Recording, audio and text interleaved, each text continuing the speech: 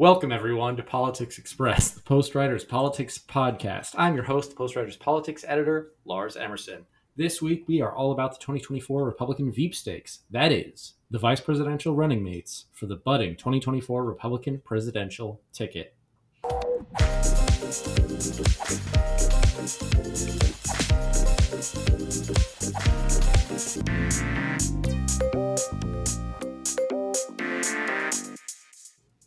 With me this week is our editor-in-chief and my co-host of the Running Mates podcast. There's a throwback for you, Michael DeVito. Hi, Mike. Hi, how's it going?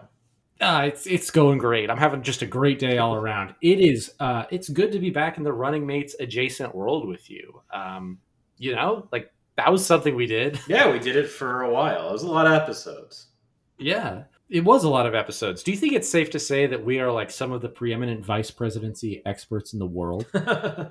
We're definitely we got to be up there. I think we are, certainly with the post-war, at least post-war vice presidents. I think we definitely, at the very least, we think about it a lot more than other people seem to.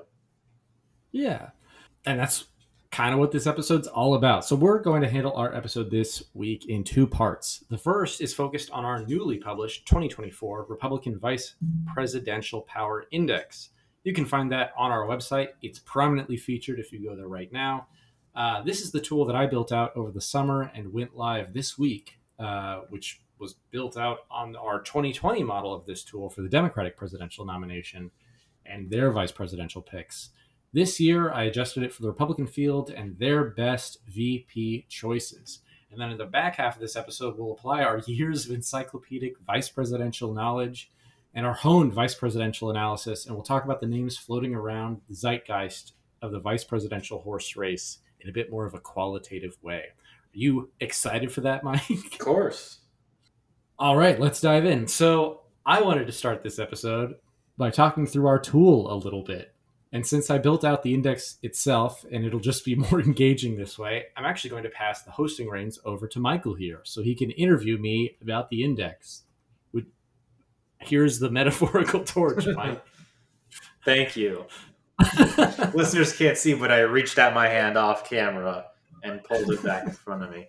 The first question is, who came up with this incredible name, the Vice Presidential Power Index? Okay, so as Mike's alluding, I didn't love the original name it had 4 years ago. It was the Vice Presidential Tracker.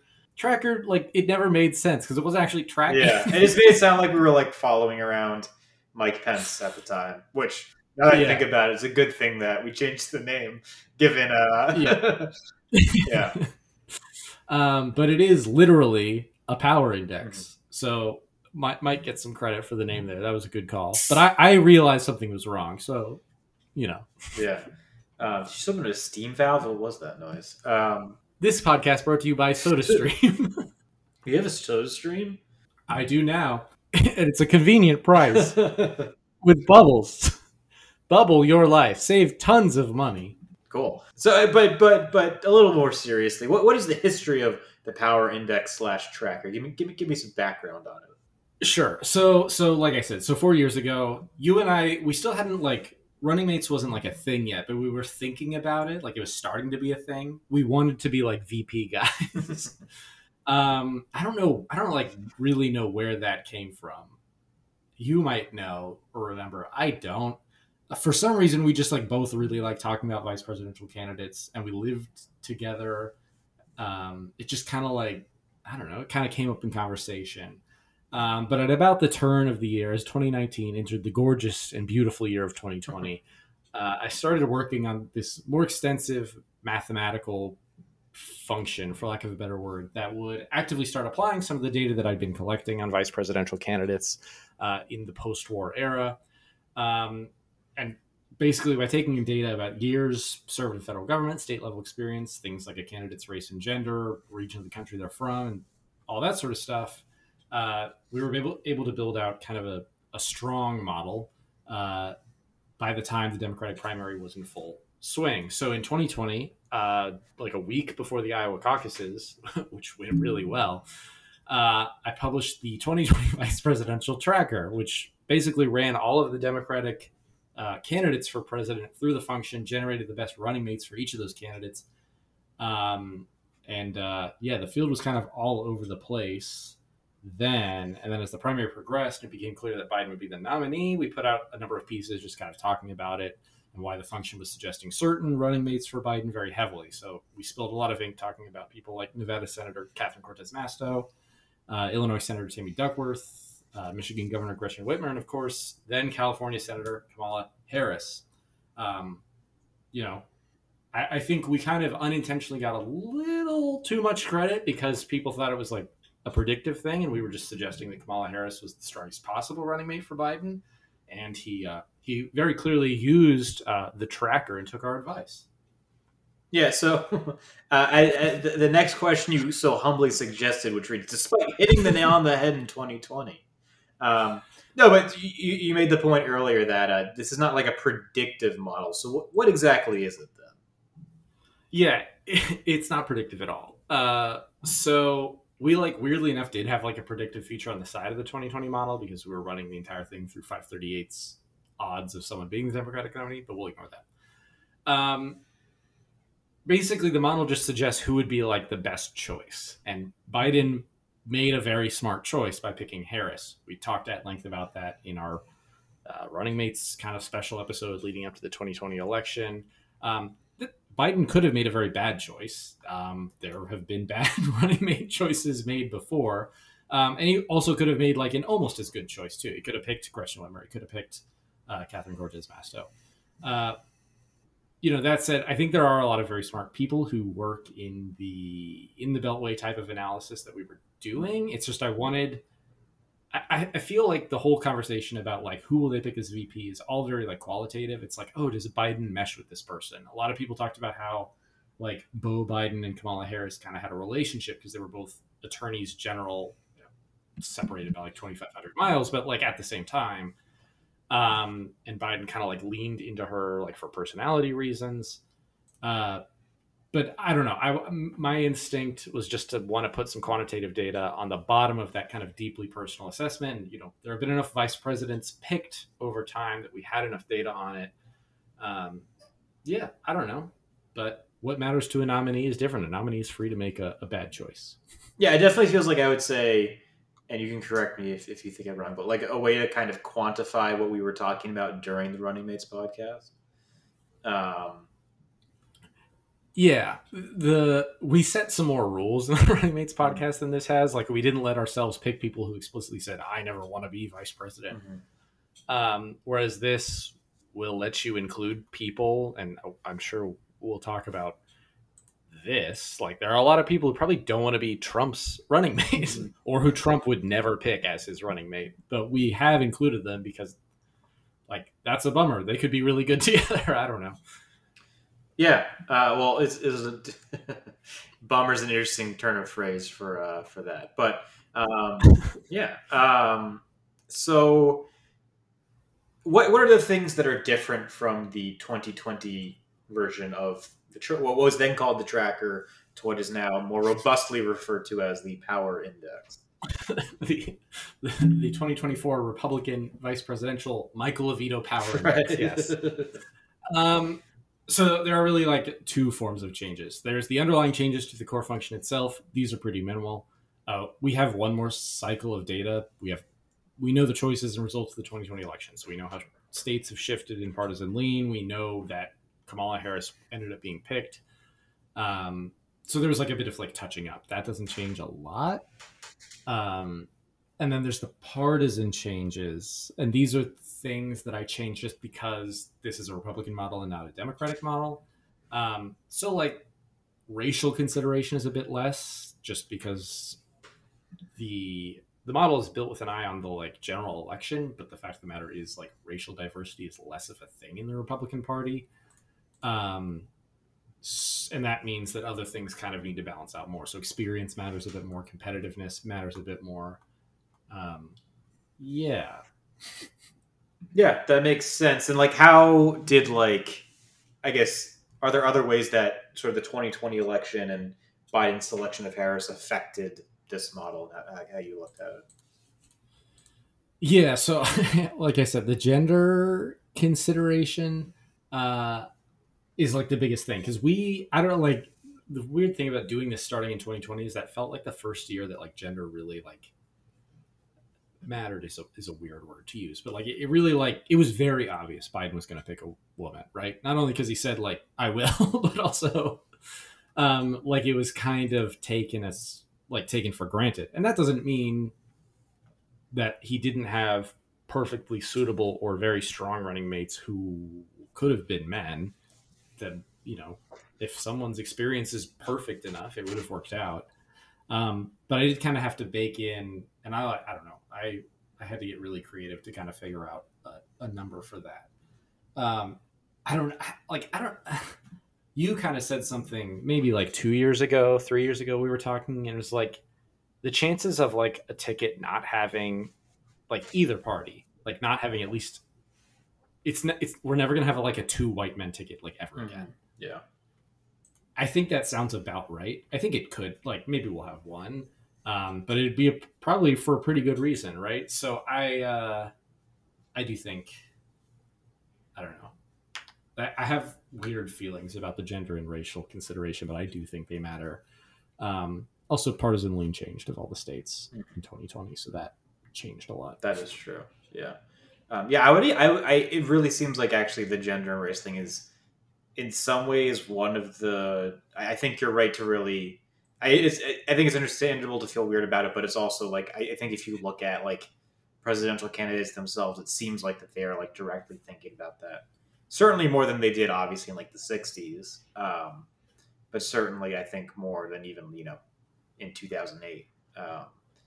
So yeah. Yeah, it's hard not to kind of like tokenize it while you're doing that. But it is also I spent a lot of thinking like into how we put out the exact way that Yeah, I mean, but like to be fair, there's even like a whole trickle down of like when speaking of Kamala Harris, when she ascended to the vice presidency, the whole talk was like, well, will Gavin Newsom appoint a black woman or like a Hispanic of any gender to fill her seat, right? Like which California demographic will get, their recognition. So that's I think is even a conversation today with kind of the controversy between him referring to picking like a caretaker senator if Feinstein were to resign and all of that. Certainly very relevant, not in other races as well. So we've talked about some of these factors that affect that go into this model. However, there is no ideological factor. Can you talk about why that is?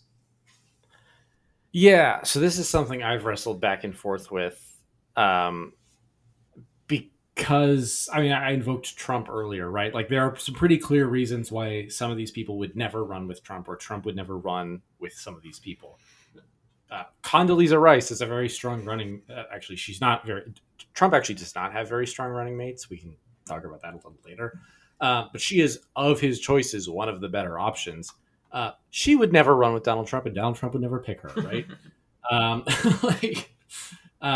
Chris Christie is not a good choice for Trump at all. But like he's on here, why is he on here? Why aren't we like punishing him? Because Trump would never pick him, right? So, and then, that's not to say it's all Republicans. It was very clear in 2020 that Biden wasn't going to pick like a socialist.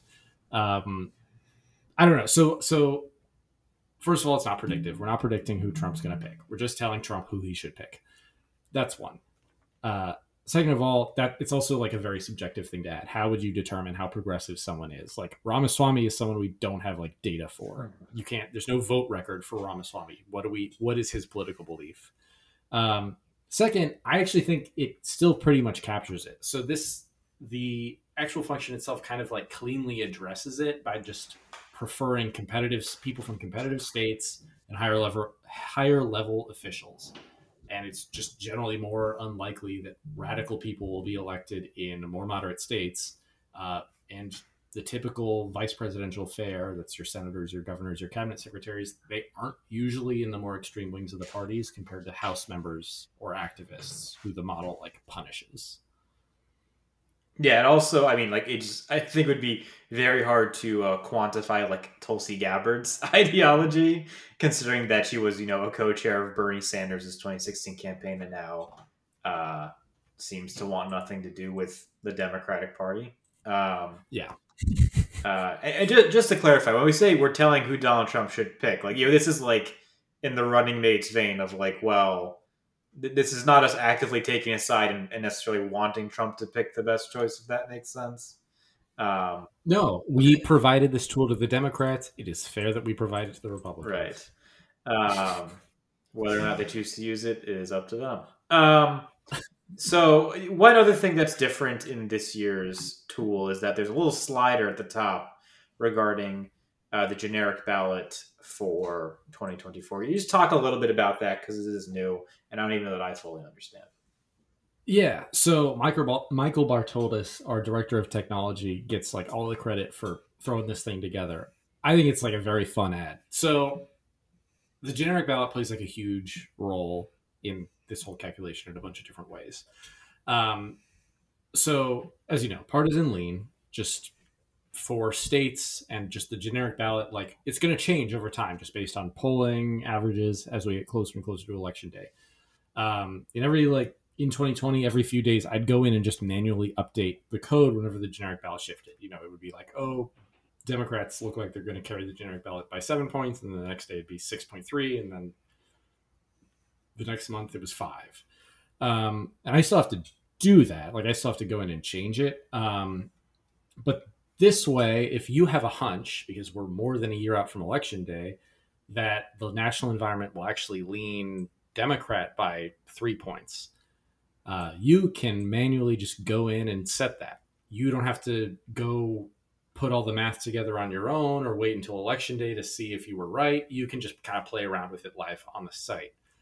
Um, so, you know, the time we go live right now, the generic ballot favors Republicans by 0.4 points. That's pretty much nothing. It indicates a very competitive national environment. So, uh, but assume it's zero because it's almost zero. In a zero environment, that just means all the considerations for every states are just as they are. You know, Iowa is going to be, I think it's like 8 points to the right of the country. Nevada's 2.5 points to the right of the country, roughly. But then the generic ballot, let's say you think it's actually now 2.5 points Democratic, it's going to shift that for every state 2.5 to the left.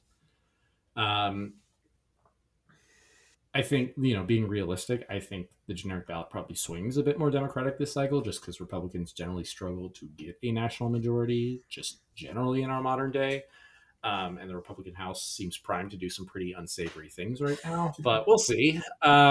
Basically, just like pick your own number. We're going to give you the number it is right now, but you're welcome to play around. It's kind of interesting to be like, oh, what if this election like goes Democrat by like 10%? Like that would be crazy. But then you get to see like, oh, if you think that's going to be the case, you know, Donald Trump should really pick so and so. I don't know. It's kind of fun. Well, it's interesting, right? Because so just as I have it open right now, if you have Donald Trump and you have a D+10 environment, it suggests he picked Jim Jordan. Whereas if it's an R+10 environment, it suggests he picked Joni Ernst. Like, can you kind of flesh out like why it would shift so much? Yeah. So the reason that's happening specifically is because it's throwing Ohio into the competitive states. Because Ohio has, it's like partisan lean is like Republican by like 8 or 9. I don't remember the exact number. But if you add D+10, all of a sudden Ohio is probably going to go Democratic because it's now -1, right? So it's now telling Trump he needs to nominate a Republican from Ohio who it doesn't stand a chance of like losing that seat because Jim Jordan's in a relatively safe district. And Kim Reynolds just kind of does pretty well for Trump overall in general because she's not up for election in 2024. Iowa's not really in play, I don't think, in 2024. No. You're welcome to disagree. I do not disagree. But she gets bumped way up if the Democrats start to get like a pretty sizable generic ballot advantage because it means Democrats are much more likely to make Iowa in play. So you're really, when you're moving that thing around, you're just deciding like, are Democrats going to win by so much that some of these like Republican leaning states are now like competitive? Yeah, that makes sense. Let's see. So are there any, so is there anything, you know, obviously we are now a couple months, I guess, is March the Iowa caucuses? Oh God, I don't know when they're doing it. Point is, we are a significant amount of months away from the Iowa caucuses, even further away. January. Okay, never mind. So we're a few months closer than I had thought. Point is, the voting hasn't started yet. And I'm curious, is there anything that could happen in the midst of either the primary campaign or the general election that would change anything about this tool, kind of the values assigned to the potential candidates, or who it might suggest for somebody?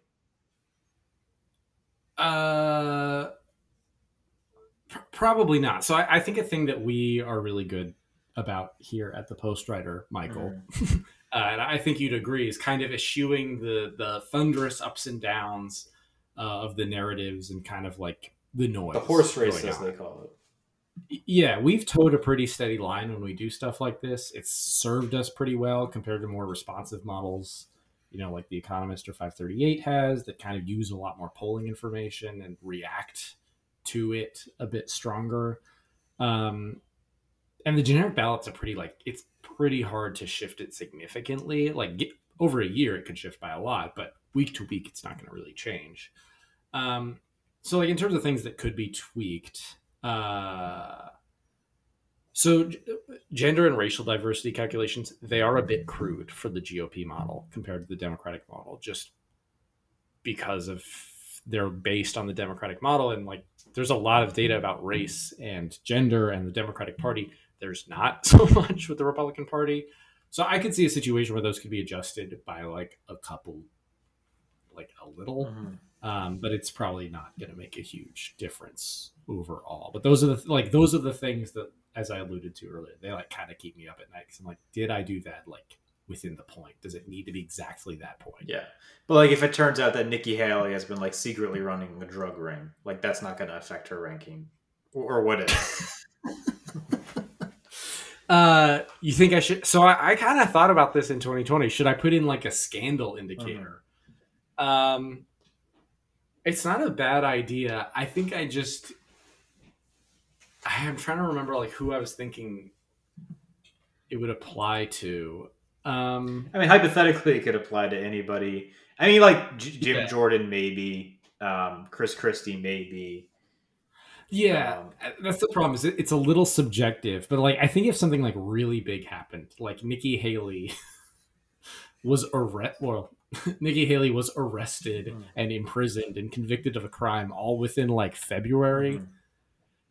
Yeah, she's probably not a very strong running mate anymore. Something may have to be tweaked. That's a good, or her name would just be removed. Yeah.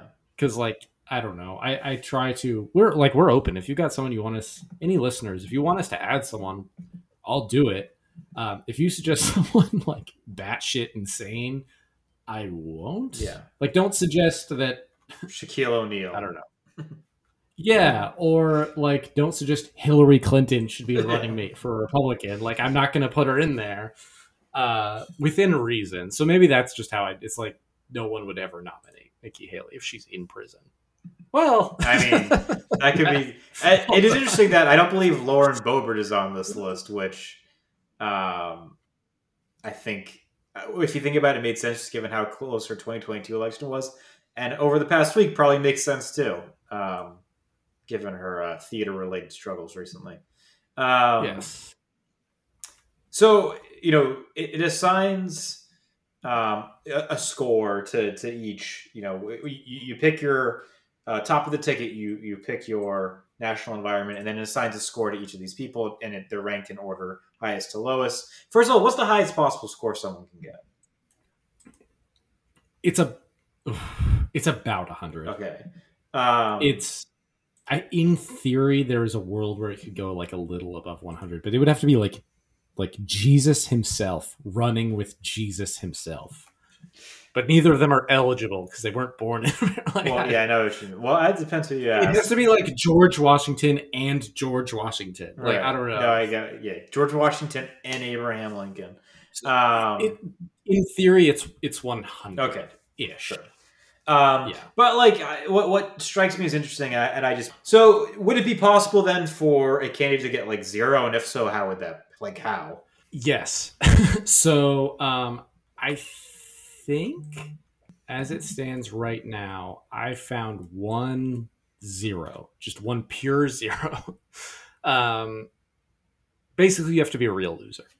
So like a Donald Trump Jr. ticket is like a true 0. Mhm. If you change the generic ballot a little, it's going to go up like a little, but it's pretty much 0. That's because the index like really penalizes you if you have a ticket entirely of people from the same state, which Trump and Don Jr. both are. They're both from Florida. It also double penalizes you if you have them from the same reason. So you're getting whacked twice on that same region. Also, Trump Jr. has no experience in anything to boost anyone. Like he has like actually nothing going for him. This would be a racially non-diverse ticket, a gender non-diverse ticket. Trump carries only 4 years of federal government experience. Yes, I realize that's like funny to say because obviously those are a big 4 years. Yeah. But like Trump 0 literally brings nothing to that ticket. So yeah, the easiest way to get like zeros is to just double up a ticket on people from the same state. Having 0 experience also means that you're failing the minimum viable office metric, which is like another kicker. It like really penalizes you. And we can talk about that shortly. If you don't meet like a certain minimum threshold for the vice presidential office. Like honestly, Trump 0 and Ramaswamy both do pretty poorly as running mates for those reasons. Kerry Lake does as well. So what is that minimal viable what have you? Because really, famously, there are really no qualifications to be vice president outside of having to be qualified to also be president. Yeah. So basically, there's a nerf cooked into the formula that's called the minimal viable office adjuster.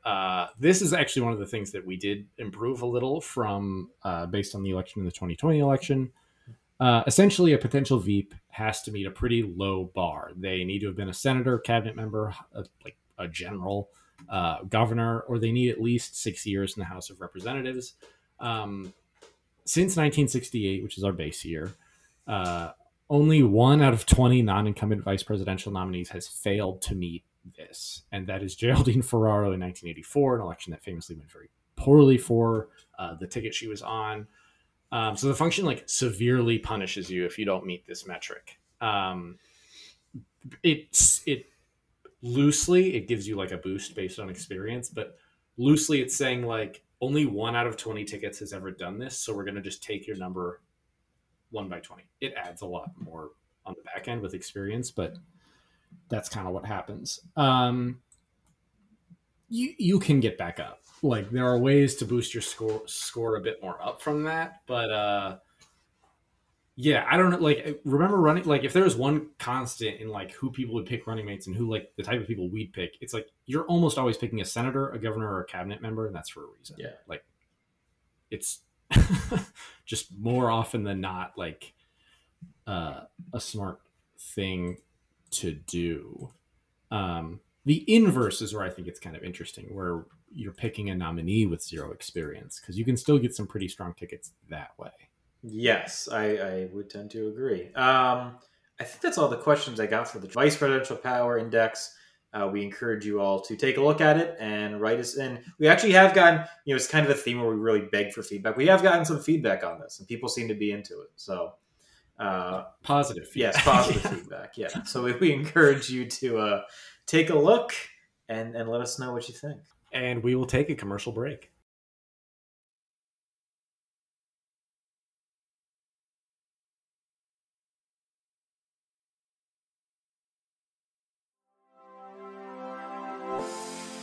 If you're a fan of the Post Riders articles, podcasts, and projects, be sure to sign up for our newsletter. It's a once-a-week digest of everything we've worked on, what the site is up to, and other things we'd recommend each Monday. We don't believe in subjecting you to daily, annoying emails, but we do believe in keeping our most passionate and loyal supporters in the loop on what we've been up to. We know how inconvenient and annoying it is to have your inbox flooded with constant reminders and useless material. That's why we run a curated weekly newsletter that gives you a once-a-week scoop. New subscribers help us know how many people are reading and listening to our work. Thanks for taking the reins, Mr. Levito. So go to thepostwriter.com/newsletter to sign up now. I'll keep us going from here. So let's apply the quantitative baseline of the power index to our own gut instincts and analysis. Not quite a running mates episode, but like a running mates preview. um, so I don't know. We've talked a lot about the GOP primary, certainly in our 2024 GOP draft. But we haven't really talked about running mates for the primary at all. Should we talk about Trump? Yeah, why not? Okay, let's start with him. So, according to the Power Index, Joni Ernst is currently the best possible running mate for the former president. Um, I don't know, whose stock are you watching? Does that make sense to you? I mean, it does. I think obviously, if it considers Iowa as like a very important state, which again, maybe not as important as it used to be. Um, she is a senator in a state where if she were to become vice president, she would be replaced. Her replacement would be named by a Republican governor, and of course, become a very Republican state either way. I do think, though, I would actually go with her fellow Iowan. If I had to pick like one person whose stock is high, I'd go with fellow Iowan governor, or excuse me, I can't talk today. The governor of Iowa, and a fellow Iowan, naturally, Kim Reynolds. I just broke the record for saying fellow Iowan in like a 30-second span. I'm sure Marco Rubio has it. Yeah, right. And Ron DeSantis will. What was the phrase he kept using? Oh, nation in decline at the debate. He'll break that record soon. But Kim Reynolds, I think she's kind of established herself as like a little bit of a power broker, just because obviously Iowa is the first primary/caucus. I don't believe she's officially endorsed any primary candidate yet, but she's certainly appeared at a lot of these Republican events with many different candidates. And I think it's really putting herself in a position of influence. And she could end up being rewarded by somebody, specifically Donald Trump, especially if Trump is able to kind of walk through Iowa without much of a problem, especially if he gets maybe a late endorsement from her. I could see that as kind of a reward. And obviously it ticks off it sounds a little tokenizing, but it ticks off the female box, which, I mean, last election, Trump was literally saying, white suburban females, please vote for me. Like, he was just yelling his campaign strategy out loud at the debate podium. So, yeah, I think I'd be a little surprised if Trump doesn't pick a woman. mm-hmm. And like, we're not tokenizing women, but Trump might be. Well, yeah. I agree. I think Kim Reynolds is a good pick. I think her stock should be on the rise, especially if the field shifts, if the generic ballot does kind of move more Democratic leaning. I think she doesn't offer. So this is like the weird thing, and I think this is why a lot of Trump's scores are just generally pretty low quantitatively. Is like he has a big problem with federal experience. Mm-hmm. He doesn't have a lot of federal experience, and I think for a VP, I mean, you look at kind of people who ran without a lot of federal experience, like Barack Obama, for example, or Bill Clinton, is they picked kind of running mates who were kind of like staid senators. And I do think Trump would benefit from someone like that in a general election. Like, I don't know that Kim Reynolds has a lot of name recognition outside of Iowa mm-hmm. or outside of DC, the people who read Politico. I could see someone like Joni Ernst or Nikki Haley having a bit more of that. I actually think Trump has like kind of bad picks. Like, I think any ticket you pick is going to be like kind of a problem. Yeah, it's such a because it's just so hard to tell who he's going to like and who's going to like him, I think, in a lot of ways. So much is up in the air, obviously, with upcoming trials and indictments and things like that. We just don't really know what Donald Trump is going to like his life is going to look like in like a couple months, right? And it's so like it's hard for me to see a relatively uncontroversial person like Joni Ernst or Nikki Haley accepting like Donald Trump. Think about it this way: Donald Trump is probably the only person of like the listed top of the ticket candidates who you could imagine somebody turning him down. I think is part of the problem, right? I think Ramaswamy could have some Oh, yeah, that's a good point. people turn him That was down. a I think good Chris point. Christie would have some people turn him down for the opposite Right, reason. but my point is like I have like it wouldn't shock me if like Joni Ernst or Nikki Haley, who are like relatively young, controversial, were like, yeah, I don't think I want to be Donald Trump's vice president, right? Yeah. Whereas I don't think you have that problem with like Ron DeSantis or Doug Burgum or whoever else. I I mean, I also kind of think people see Trump as the most likely nominee to lose, Yes. or like roughly. So maybe they don't want to go on a ticket that's. I mean, like he had a lot of trouble like finding a running mate in 2016, Right. right? Like Mike Pence just kind of And he wanted to change his eventually mind like a worked day out, after but he like, announced it too. yeah. Um, I don't know. A genuine question in my mind too, because apparently he want like afterwards he was like, actually, can I pick Newt Gingrich instead? Like, Ugh. I almost wonder if that ticket like loses. Like, you know what I mean? Like, I can't say I would be shocked. That whole Veepstakes was so weird too, because I don't know if you remember, because wasn't it he was supposed to have a big announcement event the day there was a terrorist attack in France, Yeah. and then there was lots of hemming and hawing about whether or not he'd delay it or not, and he just ended up tweeting it out.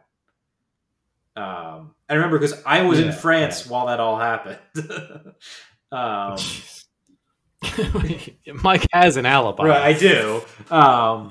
But it's just a bizarre turn of events. Anyway, It could have been Chris Christie. could have been.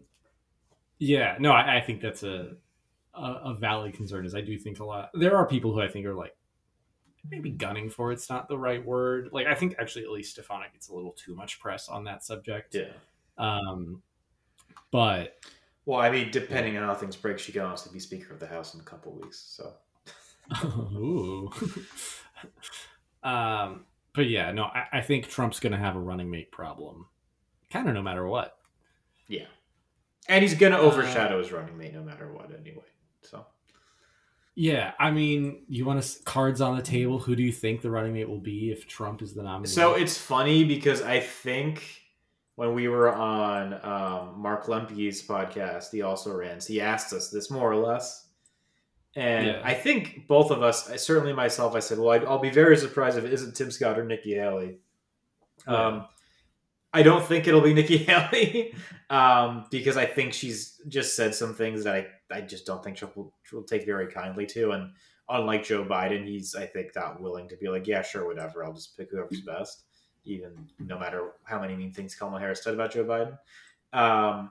And Tim Scott, like, there seems like there's some like genuine concern among like the Republican donor base about his marital status. And I could see that sort of freaking out the Trump campaign a little bit. And also, he just hasn't run as effective a campaign as a lot of people think he was going to, I think. Yes, Lars? Well, who did I say on that podcast? I thought you said the same thing. I could be wrong, though. For some reason, I think I said Christy Nome. Oh, But yeah. I may have agreed. And that's not a bad choice. I do think if I had to pick today, I still think I'd say Kim Reynolds. Kim Reynolds is a good pick. Like I'm kind of I'm just sort of to get a little prognosticaty. I kind of think the generic ballot will be like D+4 ish. In which case, Kim Reynolds is like his best pick.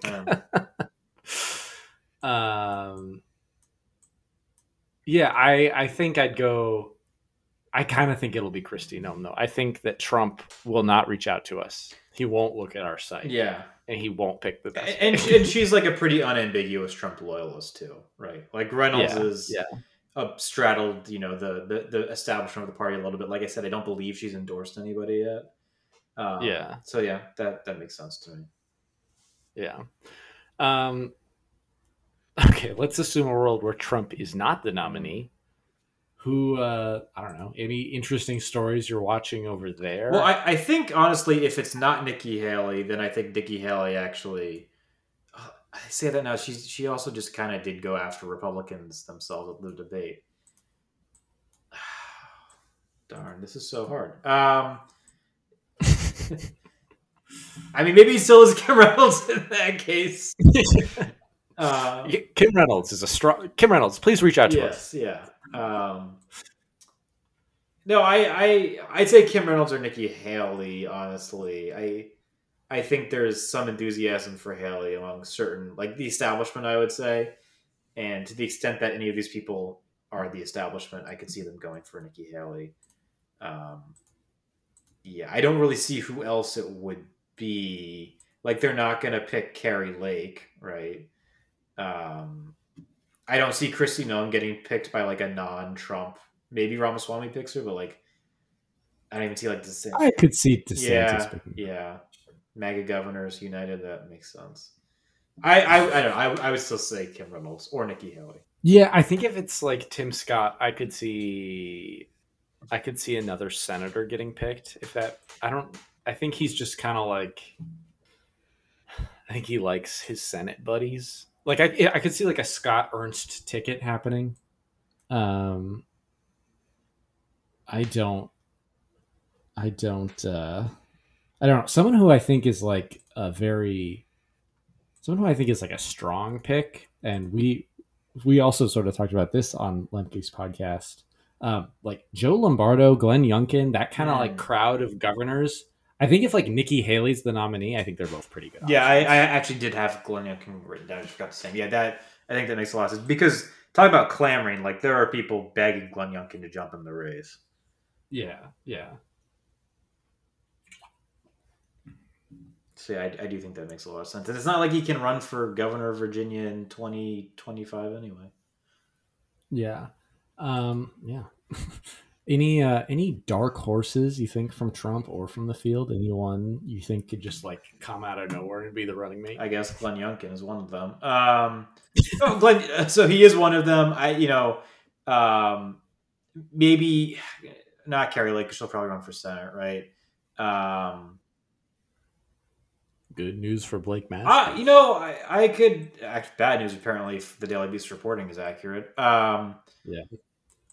Tom Cotton, actually, I would say he's somebody who has decided not to run, and I wouldn't be 100% shocked if he gets the nod as like sort of like the quote unquote young and exciting voice of his generation of conservatives. I could certainly see that happening. And also, I remember there was a piece written. I forget who wrote it. I forget where it was written. A couple like months ago that said Byron Donalds actually could be a dark horse. Congressman from Florida. Bad pick. Yeah, according to the Power Index. Congressman from Florida, one of the few black Republicans in Congress, and most people will remember him as the I don't know if decoy is the right word, but basically as somebody who was put up for the speakership during the whole that whole fiasco by the Freedom Caucus, basically, and then they all decided they all kind of abandoned him. But anyway, I can see that happening. Yeah. I don't know. In general, Veepstakes, are you excited? Are you looking forward to it? Yeah, I think so. Partly just because this primary has been so boring, right? It's I think in a lot of ways one of the only things that still feels up in the air. Like it seems pretty likely that Biden and Trump will be the major party nominees. We may have a piece coming out soon about why Biden will probably should not get rid of Kamala Harris. So that really just of the four candidates, that really only leaves one that feels unknown. So yes, I suppose I am excited. I also think the Republicans are a little less predictable than Yes, Biden. yeah. Like this could go a number of very strange ways. Whereas I think it's pretty clear Biden had it down to like a very small group. Yes. You think anyone's gonna? So do you think anyone would announce a running mate before like there's a nominee? Like a presumptive nominee. I could see it happening. Yeah, definitely.